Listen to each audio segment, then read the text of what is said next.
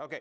Question 1. Have a quiz review. Question 1. What is the term that means in flesh and denotes the act whereby the eternal Son of God took to himself an additional nature of humanity through the virgin birth? It's on page 235. It's a quote.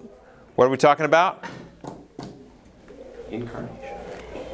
Incarnation. And if you know Spanish, the word carne means what? Means meat or flesh. So there's your little hint. Incarnation means the infleshing or bringing into flesh. I think carne might be flesh in Latin, maybe. That's where it comes from. True or false? Mary was a virgin but became pregnant prior to the time when she and Joseph lived together and remained a virgin until after the birth of Christ. True. That is true. That is true. She was a virgin, but she's pregnant prior to the time when she and Joseph were living together as husband and wife. I basically took it from did anybody say false for that or have a reason?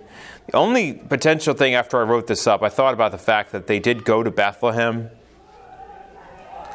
So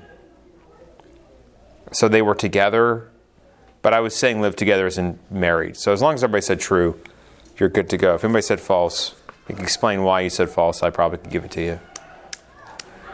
True or false? Because Jesus was fully human, he should not be considered fully God. I didn't read the question, but it's false. Yeah, that's correct. No, you didn't read the question? Okay. Sorry, I didn't give you a lot of time there. What is the term that may be defined as, quote, the second person, the pre-incarnate Christ, came and took to himself a human nature that remains forever, undiminished deity and true humanity united in one person forever? Isn't that like a 2-word definition for that? Do we have to have like term? So it's a term. No, I mean, is there a definition for that isn't so long? No, every part of that is important. Okay. So the second person, the pre-incarnate Christ, came and took to himself a human nature and remains. The key part is here, he remains forever undiminished deity. So this is a doctrinal term called the hypostatic union. Did anybody get that right? Abby did. Abby did? No, I think I spelled it completely wrong. Hypostolic, but... Hypostolic? No, she's hypostatic union. Anybody else was close? What'd you say? Hypostatic union. Okay. Okay, so it was... The layman's term, God-man. It was in the book. Oh, man. And I knew that I just couldn't remember the term, but it is God-man. I'll give you half a point for that. I'll give you half a point. Thank you. But there's a reason we don't use that term. It's because there is, and we'll talk about it, all of the doctrinal heresies involving Christology, most of them revolve around this issue. They either believe that he was God and not man, or man and not God. Okay? And the hypostatic union speaks to the fact that he is both. And this is why this term is important, Hudson. If you look at the term, it says, the pre-incarnate Christ came and took to himself a human nature. So he exists, he's pre-existent. He comes in human flesh. He does not begin at birth in Bethlehem. And he remains forever undiminished deity. That's a very key idea. That he's not diminished because he takes on humanity. He's not less God than he was before. It's not like, well, Jesus, before he took on flesh, was like really God. But now, because he's like humanity, taking on humanity, human form, as it says in Philippians, then he's not really like God anymore. No, he is still undiminished deity and true humanity, and is in one person forever. So that's that term. I was hoping you get that, but I will take that, but as half a point, not a full point. Short answer, or I had a teacher in school, get this, if you get something wrong and if you argued for your reason why, but you didn't convince him, he would say, well, why don't you just put a little x? Make you feel better. Yeah, just put a little x. So I was like, well, how does that help? It doesn't help me. The other thing, if you'll notice, whenever I pray for you guys at the beginning of the class, I normally say that I ask God to give you guys recall as you take your quiz. Because I had a teacher one time who would pray and say, help these students not to get any more points than they deserve for the amount of time they studied. I am not kidding. And so I have forever, I'm never praying that prayer. I'm praying for mercy. How is the worship of Jesus Christ evidence of his deity? What are some of your answers? Let me give you the basic gist. The basic gist is that he was worshipped. He did not deny the worship, or he did not stop the worship. He received worship. Therefore, he is accepting of being worshipped as God. And if he did that and he was not God, that would be evidence that but because he received it, it was evidence that he is indeed God. So Thomas, my Lord and my God, people fall down and worship him. Even I was mentioning Philippians 2, which is the kenosis passage, every knee shall bow and every tongue shall confess that Jesus is Lord to the glory of God the Father, worship. That could be, you could say something about that. Is that the general gist of what people had, or does somebody have something different you want to ask about? I see a lot of answers. I counted it's correct. No. I'll look up. If you have a question, just put a question mark. I can read it. Okay. All right, pass them in. Pass them in. Okay. Look at the Bible. No, I mean, like, it's impressive that you I just read the chapter. Well, I Thank read you. the chapter too, but I don't remember the chapter. I don't remember most of it. I remember John. I generally study Good. We have to know proto-evangelism for that. I told you for the review. It's coming out. Proto-Evangelion. Is it Proto-Evangelion? Is that what it's called? Yeah. Can we get extra credit if we figured out to work that into every quiz? Can we get extra credit? Did you use the word Proto-Evangelion in your... Not, but just for the future. I'm not going to give you a short answer on every quiz. Good. So... Should we get switched? Oh, hi, Charles. How are you? Come on in. You start coming in after. Well, you just don't get to count the quiz if that's the case. All right, turn to 2.3.5. Talking about his presentation. I think it's on page 14 or so. 2.3.5. We're going to finish this up really quickly and get moving because we're a little behind. Our goal today, and I'm sorry for goofing off at the beginning. I apologize. Today's the 28th. Our goal is to get through the hypostatic union. So if we get there, great. If not, we'll catch up later. Christ in his presentation, again, we're in this section talking about, I believe this is talking about Old Testament prophecies of Christ. The Old Testament prophesies his presentation as the Son of God. Notice the word Hosanna. Hosanna. That is actually a Hebrew request to save us. Save us, please. Hosanna means save us, please. And Son of David, calling Christ the Son of David. Did you find it yet? Are you looking for it? Do you all have those numbers? You should have those numbers, right? Yeah, I thought you said 3.1. 2.3.5. Did I say the wrong number? Sorry. You might not. 2.3.5. So the presentation of Christ. So he is a son of David. That is a messianic title. So Son of David is someone who sits on the throne of David. That is Messiah. Comes in the name of the Lord. He comes as an emissary of or for the sake of Yahweh, which is the Lord. Okay. He was presented next, 2.3.6, is his rejection. That's a blank, his rejection. One of the strange ironies of Messiah, is difficult to see in the Old Testament, was that Messiah would both be accepted and rejected. So he is accepted by the people in this entrance. He's shortly rejected in the same city. It's kind of interesting. If you're looking at it in the Old Testament, it's hard to understand how that would work. But from our perspective, seeing the story of Christ play out, we see it very clearly. We see this in the stone the builders rejected has become the chief cornerstone, Psalm 118:22. And that's quoted in Matthew 21. So also the people give him lip service, not genuine obedience, and Christ will be forsaken by his friends. We see this also in what's called types of Christ, the types of Christ. A type is an imprint, like we use the word today, refer to movable type. Or if you have a typewriter uses slugs. They're these little hammers that have the letter on it, and it hits the ink, and the ink then hits all the paper. And that imprint is created in the paper. So we have in the Old Testament types of Christ. Can anybody give me an example of what that would look like? Any people who would be types of Christ? Well, I'll start. Like Joseph is considered by many to be a type of Christ. If you look at some of the patterns that happened with his life, where he was betrayed by his brothers, right? He is sold for money, and then he is from the depths he is brought up, kind of like from death to life in a sense. There's a lot of parallels, not super explicit, but there are these types, these kind of beats, these story beats, if you want to think of them that way, that kind of hit on these different people in the Bible, like David and Joseph's another example of that, and others. So you'll hear people talk about type of Christ. That's what they're referring to. They don't mean he's a kind of Christ, or that he's that he's an imprint that Jesus is similar to, or he's prophecies concerning Christ's death. If you look at it's a painful death. Psalm 22, my God, why have you forsaken me? Eli, Eli, lama sabachthani, which is literally what it says in the Hebrew, just in English letters. We see that in Psalm 22. That's the chapter that's most talking about the painful death of Christ. Piercing the hands and feet, none of his bones broken, his prayer, dividing the garments. For my clothing they cast lots, etc. It's also the next section of violent death. So it is painful and violent. Isaiah 52 and 53.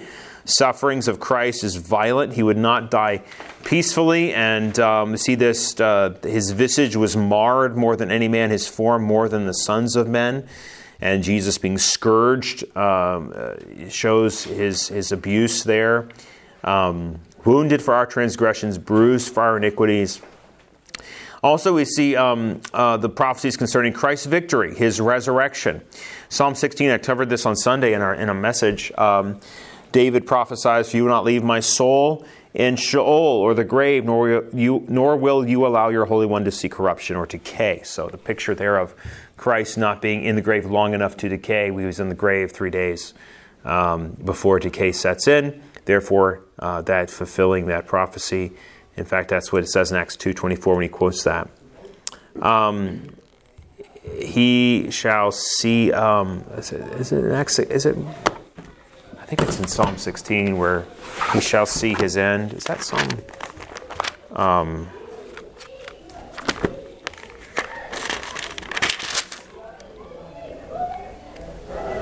No. He shall prolong his days. Is that? I forget. There's another one that talks about maybe it's Isaiah, the death of him, and then it says he will prolong his days. The idea of him, it's in Isaiah. I think it's 153 or 56. Oh, look at that. I guess I should look this up. I really should know this. 1 second.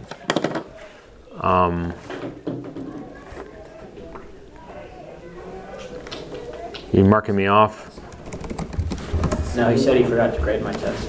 I'll look at it. No F minuses this week. Yeah, Isaiah 53:10. He had it pleased the Lord to bruise him. He has put him to grief. When you make his soul an offering for sin, and then the next line is, he shall see his seed, he shall prolong his days.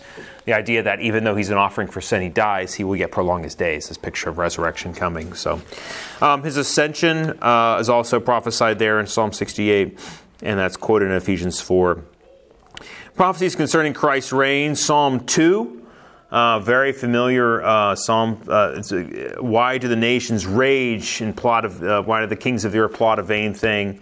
They are rebelling against the Lord and against His anointed. That's a tremendous passage, and it talks about Jesus being installed, or the Son of God being installed as the King, who the kings of the earth will have to pay obeisance to. These are still coming. Psalm 24, 7-10. Victorious returning King. Who is this King of glory, this Lord strong and mighty? Isaiah 9:6, Christ the Son, His governmental reign. Government will be upon His shoulders. His name shall be called Wonderful Counselor, Mighty God, Everlasting Father, Prince of Peace. Isaiah 11 talks about being of the seed of David, the root of seed of David. Christ's reign in justice, peaceful world, to rule over restored Israel. Isaiah 24, Christ's reign in Jerusalem. Isaiah 35, blessing to the restored land. Daniel 7. Christ's reign over all people. In Zechariah 14, the destruction of Israel's enemies and Christ's rule over all nations of the world. So you have still that to be prophetically fulfilled. That's 2.6. We're not going to cover that in length, but you can look at that at another time. Any questions about prophecies about Christ in the Old Testament seen in the New Testament?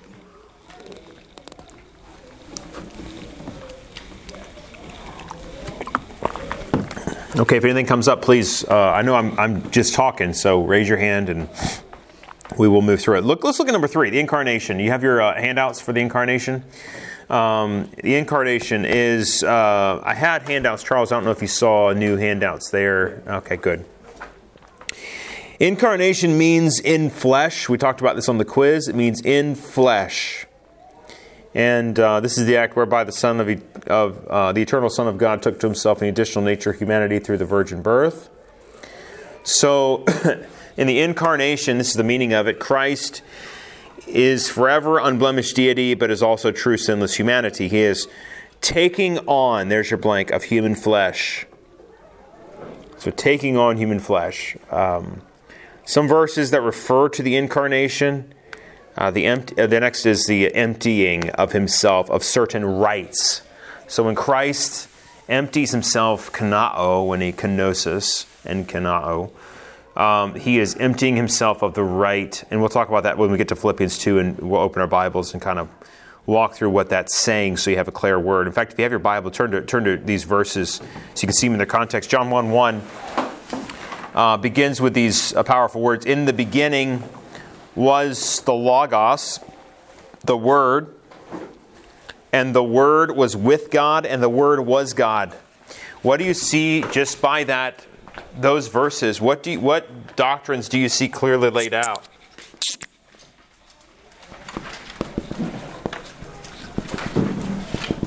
Okay, when's this happening? In the beginning. So we're talking before time began. This should make you immediately think of Genesis 1:1 because it was written to reflect Genesis 1:1. In the beginning, but rather is saying God created, he says, was the Word. Now in our Greek class I'm teaching on Thursdays, we learned that the word was is called an infinitive, and it's the word hein, which means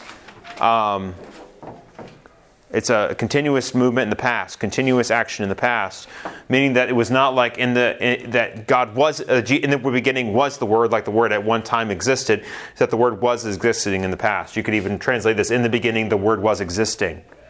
Okay, in the beginning was the Word. And the second phrase, and the Word was with God. What is this? Let me write the last part up too. And the Word was God. Okay, so this is eternality of Christ here. In the beginning was the Word. We know later that the Word is a title for Christ. It's the Greek word logos.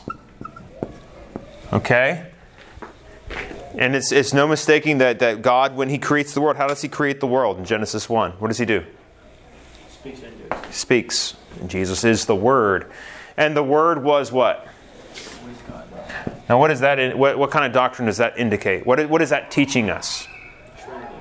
That he's with God the Father. Okay, before we get all the way to the Trinity, we should say that the Son, or the Word, is distinct. Okay? To be with something, you have to be distinct from it in some sense. Yet, the Word was God. So he is both distinct and the same. And so in some ways he's distinct, in some ways he's the same. And that's why we talk about personhood, the person of God, and the person, and when we talk about the Trinity, we have different categories. The being of God, the person of the Son. We have these distinct terms because in some ways they are distinct, in some ways they're different. And this is the definitely teaching that. If you keep going, look at John 1:14. How do we know that the Word refers to Christ? Someone might say, well, the Word is not Christ. How do you know that? Well, look at John 1:14. Somebody want to read that for us? The Word what? Became flesh and dwelt among us. Became flesh. Okay, so now the infleshing or the incarnation of the Word, he is no longer just in heaven, he is now infleshed and he is among us. And we beheld his glory. That's a very significant word. The glory as of, how is that glory defined? It's the glory as of the only begotten of the Father, full of grace and truth. This is maybe one of the most misunderstood words in the Bible. Only begotten.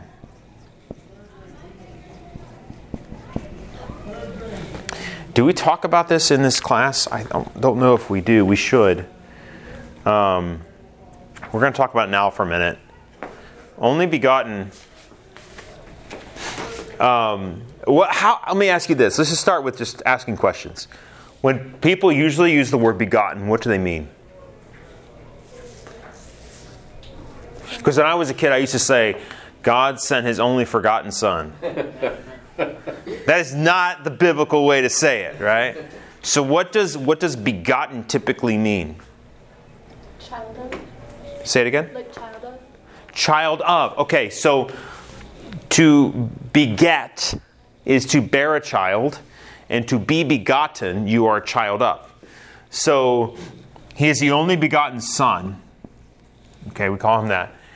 And the question is, and this is where the Arian doctrine goes astray, is they believe that begotten refers to His coming into existence as it would typically in human terms.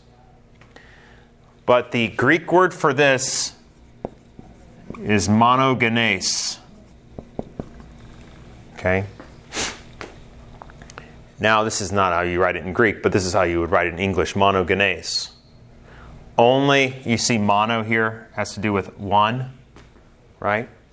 And this is the question. Genes is, there's two possible sources for this word.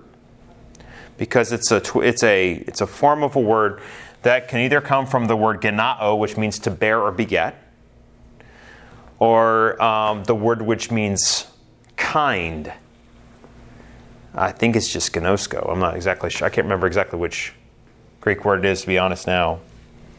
The point is this, that this word either means only begotten, or it could mean this, one of a kind. As in unique. And most Greek scholars today would hold that you still can translate only begotten, nothing wrong with translating only begotten, but you'll notice that most pastors and most Greek teachers or most theologians will describe this as His uniqueness. That he is unique Son of God. And not that this is to indicate that He came into being at any point. The doctrine that's a heretical doctrine called Arianism, and as we deny that, the biblical truth teaches that Christ He existed in the beginning. He existed prior to anything else. He's always existed. So monogenes is an important word to know. You don't have to know that for the quiz or anything, but that is the only begotten. And then, in fact, He's actually called. Let me see. I think it's in. Let's see here.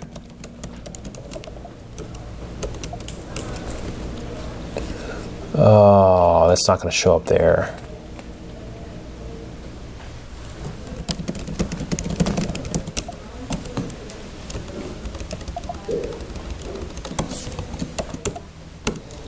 I don't know if this is going to work.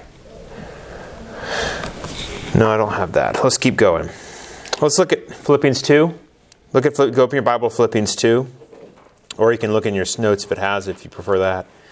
Second thing I want to talk about with Christ emptying or His incarnation with this verse here is this passage is very significant. Christ made Himself of no reputation. So you have to understand that the context of these verses, Philippians 2, 7 through 8, is talking about the person of Jesus as an example for humility. Okay, let this mind, verse 5, be in you, which was also in Christ Jesus, who, and I probably should back up a little bit, being in the form of God, did not consider it robbery to be equal with God. That's Philippians 2, 6. What does that mean, being in the form of God? So let's talk about Philippians 2. 5 through 11. A couple things. Number one, let this mind be in you, which was also in Christ Jesus, who being in the form of God. The word form is the word morphe,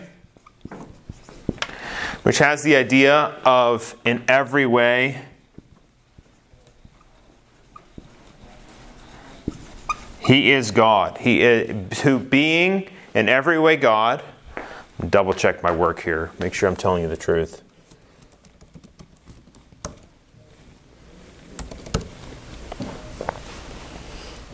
Yeah.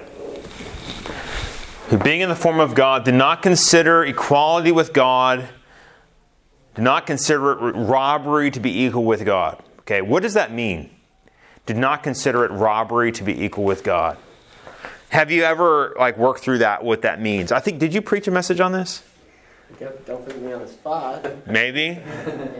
What does that phrase mean? He wasn't taking away from God. Okay. So being equal with God did not count it. Does anybody have a different translation of that phrase? I think some say he did not consider a thing to be crass. Okay, so when you the word rob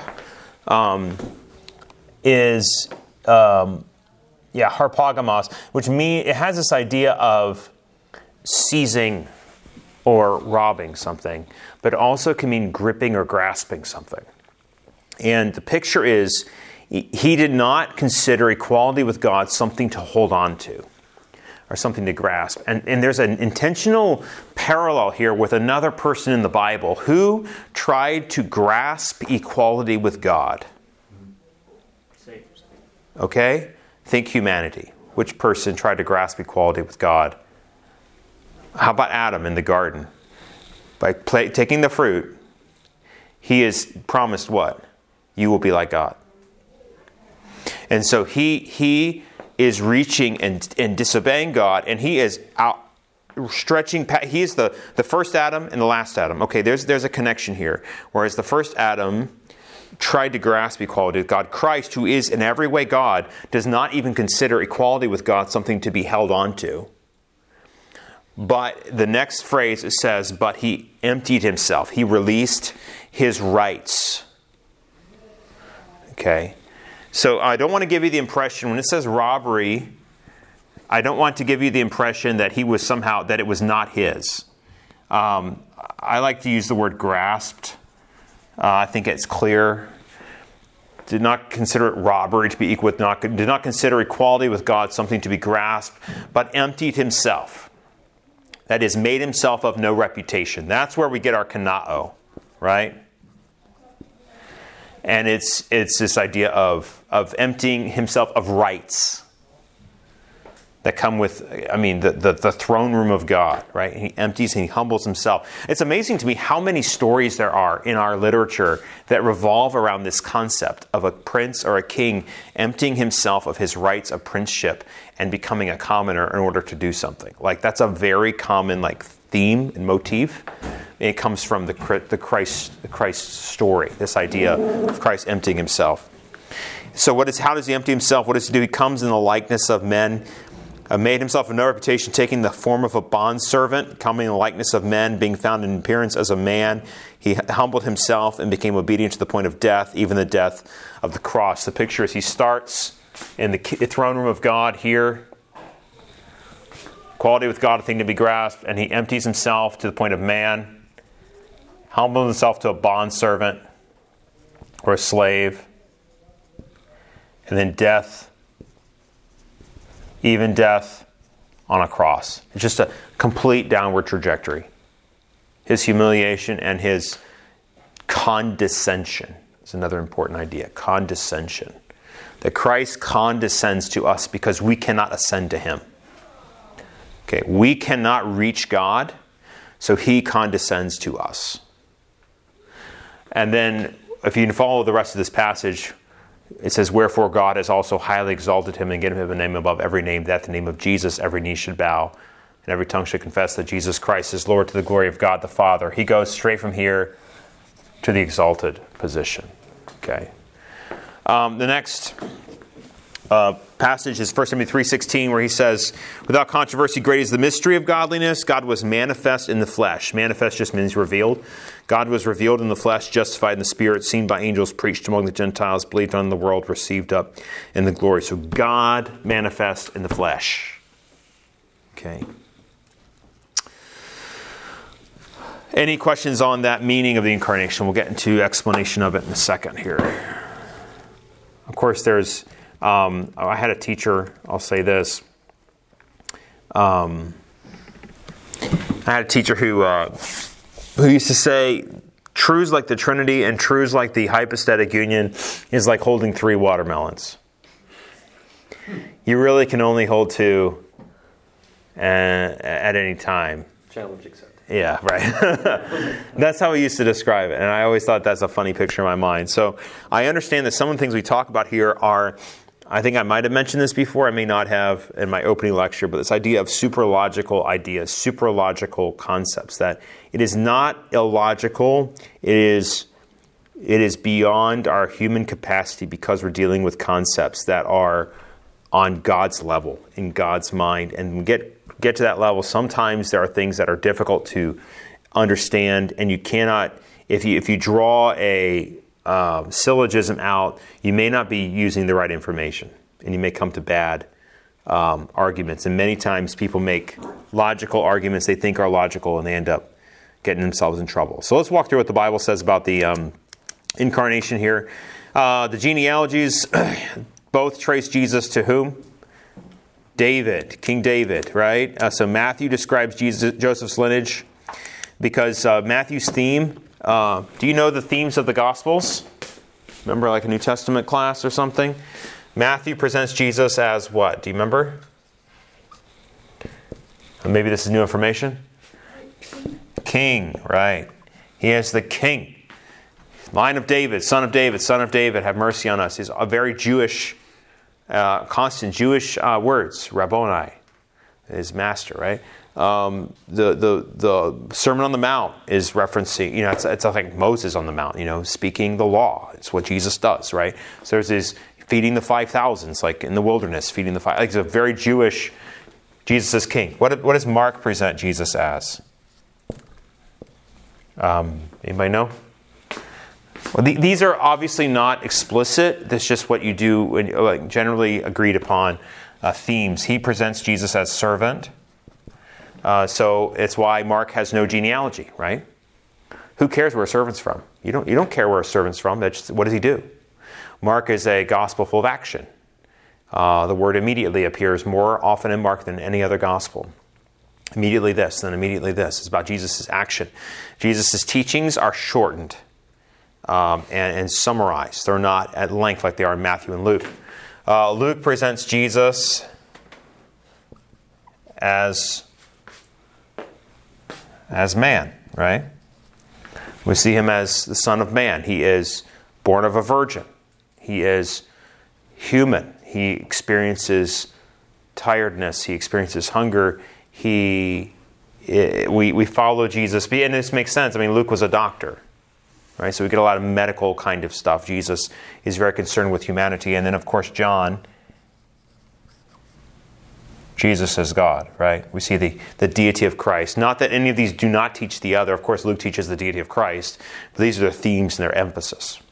So we get to here the genealogies. Both Matthew and Luke do the genealogies, but Matthew traces the genealogies through Joseph because line of David. Luke does through Mary to Adam, connecting Christ with the seed of the woman. The virgin birth was the means, there's your blank, the means by where the incarnation took place. We have Isaiah 7:14, virgin shall conceive and bear a son. Calls his name Emmanuel, which means God with us. The virgin is Mary, according to Matthew 1:23. The virgin birth is important because we find out that it is through man that sin continues, and so because of the virgin birth, Christ is not born with Adam's sin. Matthew 1:25 emphasizes Mary remained a virgin until she had Christ. She bore Christ. That's important, that there was actually a rumor going around that Jesus was a son of a Roman, or a son of a adultery. Someone once accused Jesus. They said, at least we're not children of adultery. And I think that's a jab at him. They believed he was a illegitimate child. They did not believe his stories of his mother. Luke 1:34 states Mary was not going to have contact with any man, but that the Spirit's birth would be due to the Messiah's birth would be due to the overshadowing of the Holy Spirit. So the virgin birth is important. That's what genealogies and the virgin birth both speak to the explanation here of the incarnation. Any questions on what we're talking about with Christ taking on flesh in the incarnation? Does that make sense? I mean, it's difficult. It's straightforward, but it can be very challenging.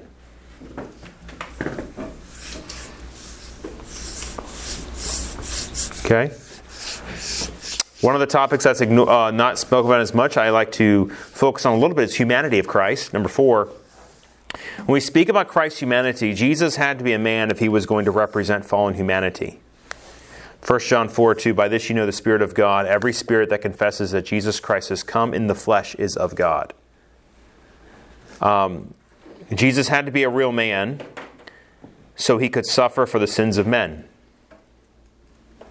But being a man did not mean he had any sin in him. Isn't this fascinating that humankind are not by nature sinful, in the sense that human flesh, the stuff of humanity, is not by necessity corrupt. Sin has corrupted us. Yes, and Adam's sin has come to all men, but Christ is fully man. So this is a very exalted humanity, or human perspective on humanity, in other words.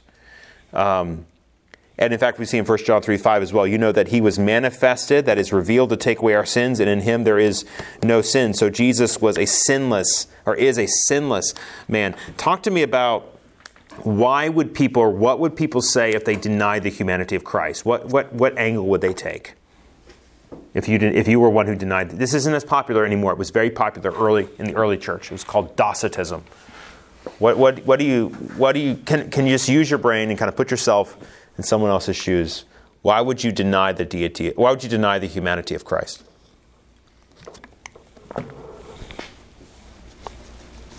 Hopefully you don't. But help me out here.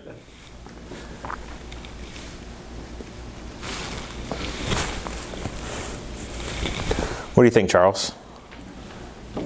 Well, the Gnostics taught that Christ had to be just spiritual because the flesh and materialism is evil. Okay, yes. So you have dualism, the Gnostic dualism, which was very popular in the 2nd century AD and following, and it's actually made a comeback in our culture today. Gnostic dualism, it makes its way in people saying that they're different from they were born in the wrong body. That's a Gnostic dualistic idea. So this is the idea that flesh is less valuable than spirit. It's actually a Platonic idea. You know who Plato is? Okay, Plato's concept of the world is that there is the perfect. So let me give you a quick summary of Plato. How do you know that what you're sitting in is a chair? Well, Plato would say, there exists the perfect concept of a chair. And the chair in which you sit is a shadow or an example of the perfect chair. Somewhere out there exists the perfect chair. And in some respects, your chair fits that model. In others, it doesn't. Like maybe it's not as comfortable as it should be, or maybe it's too rigid, or maybe it's too big or too small or whatever. But it fits that model of the perfect chair. And so he believed in this concept of the perfect identity of things, or the spiritual identities of things. He believed in this perfection of the spirit versus the flesh being weak and unable to fulfill the perfections of the spirit. So things with human flesh in a Platonic world were less valuable than things of spirit. So guys who sat around all day and talked about ideas were more valued than people who worked with their hands, because they're talking about spiritual things. And in some ways, our culture today still is very Platonic. We value sometimes ideas more than things. Or we might speak in Platonic ways. So he has this theory of the cave, or this picture of a cave where there's images of reality. He has a interesting way of looking at the world. With that said, can you understand how somebody with that concept of reality, who believes that spiritual things are more valuable than physical world things, have a hard time believing that the God of the universe would take on human flesh? Like, why would he do that? Why would he take on human flesh, stinky, smelly, sweaty, human flesh that needs to sleep and eat and that has gas and that, does human functions? Like, you can't be serious. Jesus, like the Son of God? No. He would never go there. He would never do that because he's God, and is so much more elevated, or like spirit is more elevated than flesh. Do you understand the thinking behind that? Casey, you're going to say something. No, I mean, I'm just processing. It's hard to imagine someone as smart as Plato not believing that there's, the is and the ought, that the ideal is talking about it gets you any closer to it. I mean, like faith without works is dead, right? So. Oh yeah. So how does not doing something make you any better than doing something? I mean, both are required for any progress at all. Yeah. So that whole concept's kind of foreign. Yeah, there's the two main. We talked about this in one of my classes, Plato and Aristotle. I think it was the preaching class. Aristotle does the more of the inductive model of the world, thinking about from specifics to the universal. Plato from the universal to the specifics. So we don't want to get too much into that, but the concept being that you can understand how. So I just want you to be able to process and understand. What I don't want you going away is saying these people are stupid, or how could someone think that? You need to be able to understand. Like, one of the signs of a mature thinker is being able to understand and articulate a thought without actually having to accept it. Like, you need to be able to process what was going, like why they thought that, without saying, "Oh yeah, well I agree with that." No, it's heresy. We're not going to I don't want you to agree with it. I just want you to be able to understand it, because then you can defend your position better. Then you can understand the truth better. So if all I did was tell you don't listen to them, if you're exposed to that without having any understanding, it could really, I know people, they are never exposed to anything other than what they've always believed, and then they get exposed to something and they feel like I've never heard of this before, it must be correct. Other aspects of his humanity, that he was born, he was virgin born, 4.2. We already talked about this a little bit, but notice in Matthew 1 and 2, it has at the end of the genealogies that it says, by whom Jesus was born. There's like a passive way of saying that, by saying that, he was born through Mary. There's this. It's not the same way that Joseph did not beget Jesus. He was married to Mary, by whom Jesus was born. He had a true body of flesh and blood. Have you thought about that? That the body Jesus had was like the body of other men, except for those qualities which have resulted from human sin and failures. That is, that Jesus had natural body. Okay? He grew up. In fact, 4.4, he had a normal development. Jesus increased in wisdom and stature and in favor with God and men. That is, he grew in 4 areas. Number 1, mental. I think these are fill in the blank, right? Number 2, physical. Number 3, spiritual, in the sense religious, if you want to put it that way, and social. That's in favor with God and men. This is a growth. This is actually a quote, in a sense, like a referencing Samuel. Samuel grew in wisdom and stature and favor with God and men. Jesus grew, had a normal development. He also had a human soul and spirit. We see this in John 12, when Jesus is troubled in his soul. My soul is troubled. What shall I say? My person is troubled, my inner being. He groaned in his spirit. Jesus saw her weeping, the Jews who came with her weeping. He groaned in the spirit and was troubled. He was troubled in his spirit. He said, I say to you, one of you will betray me. He was troubled in his spirit. When he died, he gave up the spirit. Now, I personally hold to what's called a dichotomy versus a trichotomy. This is not something to divide churches over. I don't draw a huge distinction between souls and spirits. I typically think that there's an immaterial part and the material part of man. Whatever. You can say it either way. I think that those terms are somewhat interchangeable. But the sense is that Jesus had his inner man. Okay. Also, he had the characteristics of a human being. 4.6, natural desires and needs. He fasted and became hungry. Jesus fasted 40 days and 40 nights. He was hungry. You would be too, right? So he became tired. He became tired and he stopped for rest. He was thirsty from a day's journey. The woman at the well, right? He had emotions. That is, he wept over his friends. The favorite memory verse of all junior hires, John 11:35. Jesus wept, right? Compassion, Matthew 9. He was filled with compassion because they were sheep without a shepherd. Grief. O Jerusalem, Jerusalem, the one who killed the prophets and stoned those who were sent to her. How often I would have gathered your children together as a hen gathers her chicks under her wings, but you were not willing. The grief of that. He drew near, he saw the city, he wept over it. Luke 19. He had grief in his heart for all this. He also had human names. He's called the Son of David, Matthew 1. He's called Jesus. Jesus is the Greek form of Joshua. This is important. It's so Jesus in Greek looks like this. Jesus. How's that, boys? Is that not bad? All right. It's like... You leave that up there for the quiz. for the quiz tomorrow. In Hebrew, it's Shua, like that. Or we say Joshua, right? It looks like this, in case you're wondering. Yahshua, like that. Yahshua. Okay, so Jesus, Yeshua, it's the same name, and it means Yahweh saves. God, Yahweh saves, the Lord saves. So that's why he says, his name shall be called Jesus, for he shall, remember this, Matthew? He shall what? Save. He shall save his people from their sins. Whoa. You shall call his name Jesus, Yahweh saves, for he shall save. This baby is Yahweh, is God in the flesh, right? Very powerful stuff. Human name, Son of God, Jesus, man, and mediator. There is one God and one mediator between God and man, the man Christ Jesus. The deity of Christ, let's do this for like a minute and we'll be done. In the history of the church, some groups have denied the humanity of Christ. Present day, it seems more groups are willing to deny the deity of Christ. This is especially true with liberal theology, rationalistic theology, rationalism.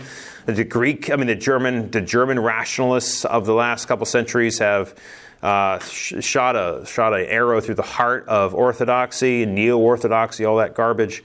Be careful who you read. Do not assume that the theologians you just pick up and read on the internet or books you pick up off the shelf, if they say that they're orthodox or say that they're biblical theology, are good. There's a lot of bad stuff out there, and it's subtle too. Some of it's very subtle. Be very careful. C.S. Lewis said Christ is either a liar, lunatic, or Lord. I thought that's good. There's also one other person who said he might liar, lunatic, Lord, or legend, was something I think Frank Turek threw out recently. But we want to make sure that we understand that to affirm Christ as God is not simply to suggest he is God-like. Christ is absolutely equal with the Father as person and work. Christ is undiminished deity. And this is important because what the liberal theologians would say is that Christ was a human being who attained a kind of godhood by his sacrifice. That he attained this kind of godhood. And that we too can attain a kind of godhood if we just follow the steps of Christ.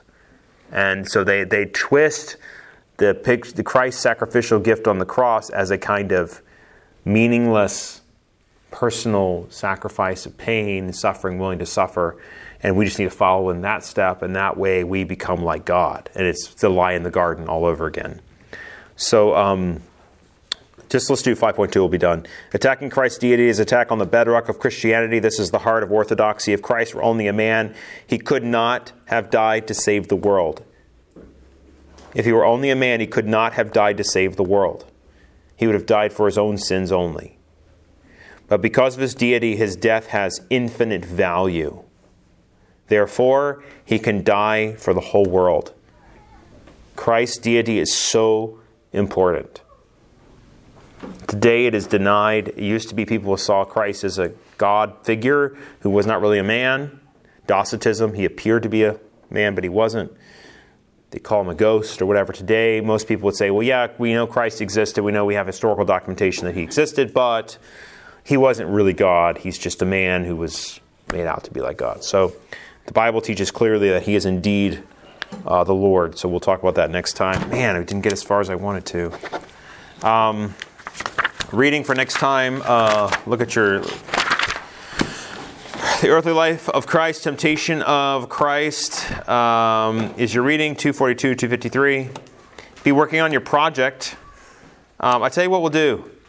Would it help you if I did not have a quiz next week and instead just gave you a week to work on your project? Would that help? Okay. It might be easier if you got rid of the Unit 1 quiz. No, I'm not going to do that. Or you could get rid of the project. Boy, that would really hurt your grade if I got rid of the project. I'm telling you. Made that a 0. I'm going to get rid of the quiz on 10.5. And I'm going to say I'm going to still do the Unit 1 quiz on Christology. So we'll cover the material on 10.5 in the Unit 1 quiz. It's your only bad thing. But are we covering the stuff for 10.12 in the Unit 1 quiz? We'll definitely cover it in class. Oh, yes, sir. Yes, sir. So that we won't have to talk about it in class. We'll talk about it in class, and I will get through all of Christology soon. I don't know when.